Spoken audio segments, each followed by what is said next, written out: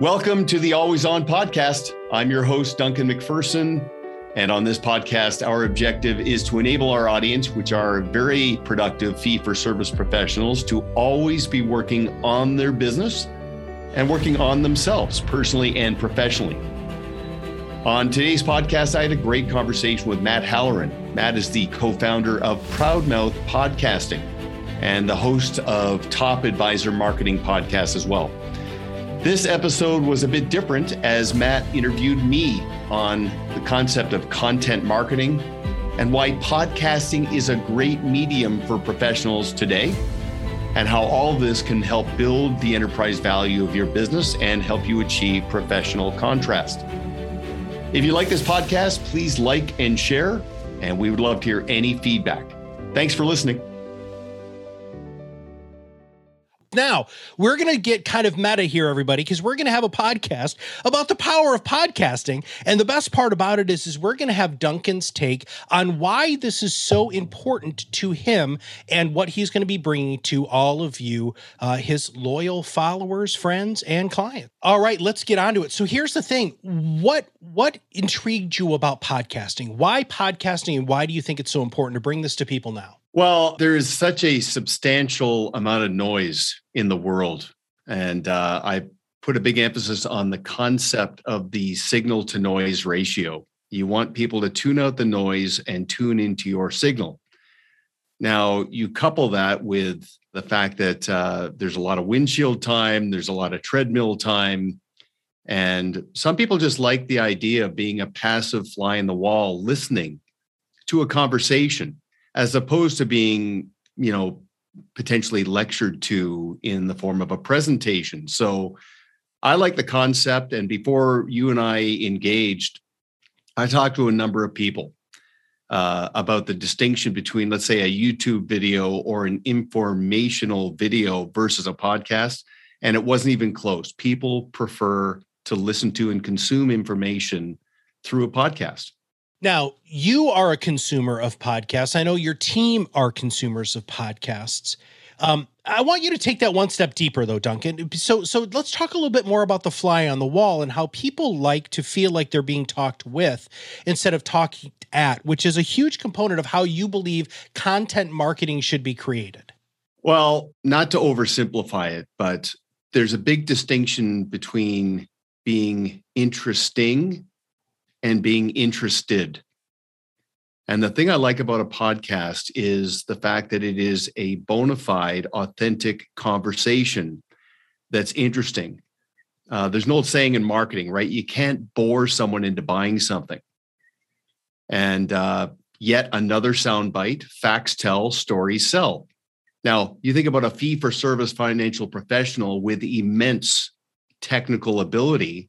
Most clients don't need to know everything the financial advisor knows. They just need to know that the advisor knows. And so data dumping with jargon and technical ability is just not interesting. And I'll tell you something. A couple of days ago, I had a conversation with Chris Jepson, and he co-wrote the Advisor Playbook with me. And he is what I would consider to be a master storyteller. And we were talking about the calling, the noble profession of being a financial advisor. And so he told me this story about an advisor who had a client that informed him that he was going through some health challenges and decided it was in the best interest of his firm to resign from the firm and go address his health issue. And the advisor said, "Have you submitted your resignation letter?" And the client said, "Yes." And the advisor says, "I want you to rescind that, take that back, because we have a different avenue to go down."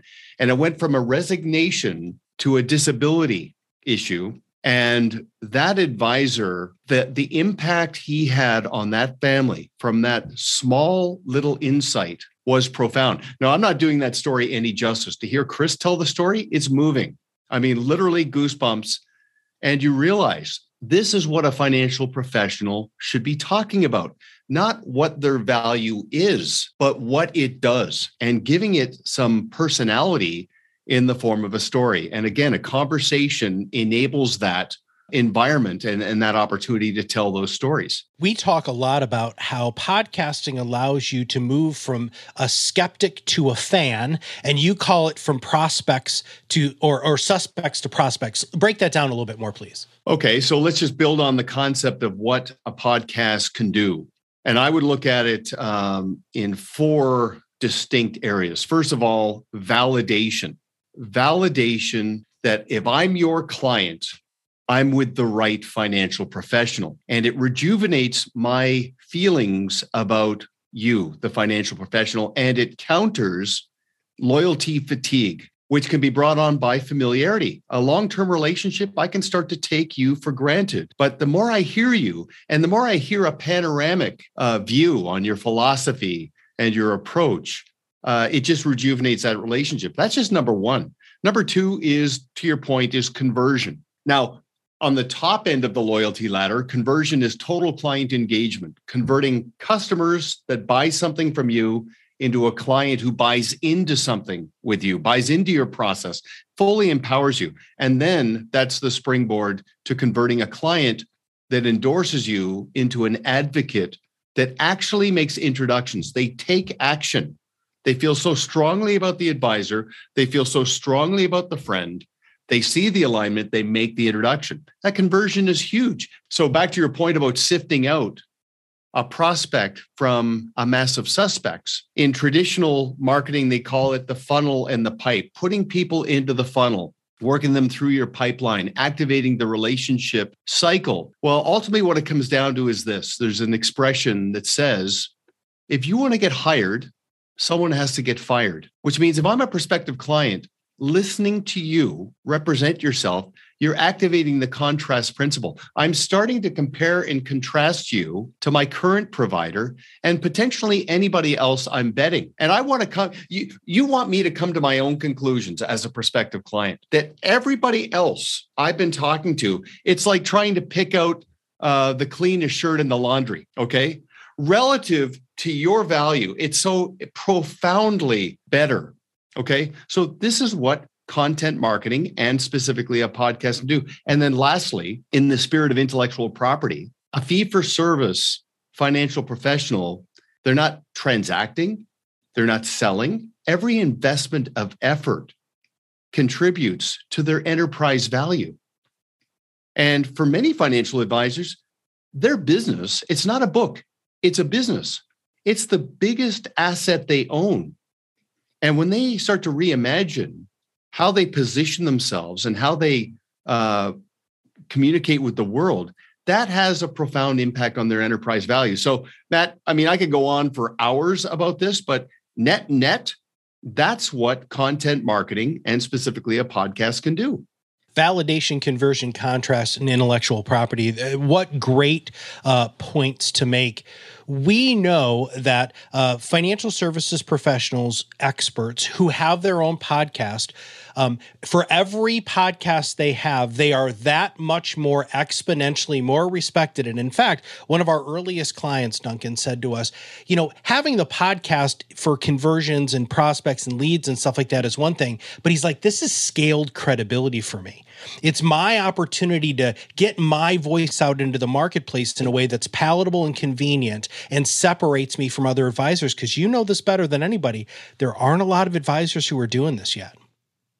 Well, okay, so that brings up a really great point in terms of the art and science of being a financial professional and growing a business methodically. The science is the technical ability. There was a time that was enough. Now it's a minimum requirement. The art, okay, is literally being an artisan and crafting that X factor, call it bedside manner, what have you. It's appreciated now more than ever. And here's the qualitative benefit. It's very rejuvenating for the financial professional. It's no longer a job. I don't have to do this. I get to do this. It activates their sense of purpose. And that is palpable in this world because, you know, we've all attended presentations, listened to webinars or podcasts, and you could tell it was very structured, very contrived, and just missing something in terms of energy. When somebody channels their purpose and their calling in what they do, you feel it. And that is profoundly impactful. To position yourself as a subject matter expert while efficiently creating professional contrast in the eyes of your prospective clients, strategic partners, and ideal clients, deploy a podcasting initiative using the turnkey process developed by Proudmouth. Learn more at proudmouth.com.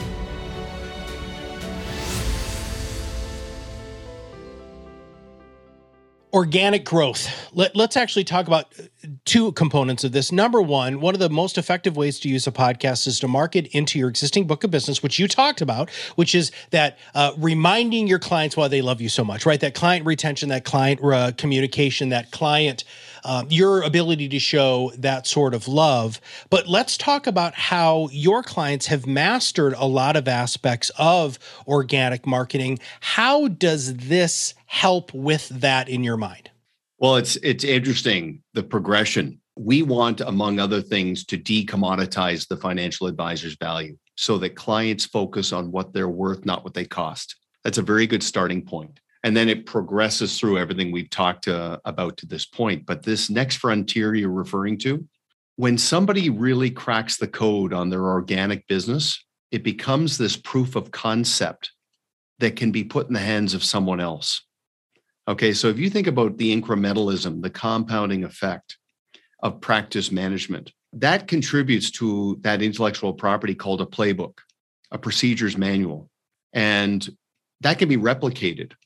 Okay, so it's interesting, the paradox. We want the lead advisor or advisors on a team to make themselves obsolete. Okay, so it's not the Matt show, it's not the Duncan show, it's an actual enterprise. And if somebody were to depart, business would still thrive.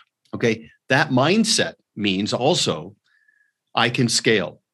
So that means I can go out and create another income stream. I can go out and attract advisors and not leave them to their own devices. They can draft in behind my process and have very predictable outcomes. And I can go acquire a business. And here's what's amazing. I mean, we see this all the time. We see an advisory firm go out and buy a business from somebody who's maybe plateaued, or they're out of gas, or they just want to slow things down and just liberate themselves. And let's just say it's a business with $80 million of AUM. The advisor with the process buys that business, and then in the transition of onboarding and transitioning those clients over, turns it into a $100 million business in 3 or 4 months. And that process is spectacular. And not to oversimplify this either, but the advisors who do this, they've moved so far away from being that broker who focuses on products, pricing, and performance. Okay. They frame their business around great people, a great practice, and a great process. And they attract advisors that are philosophically aligned.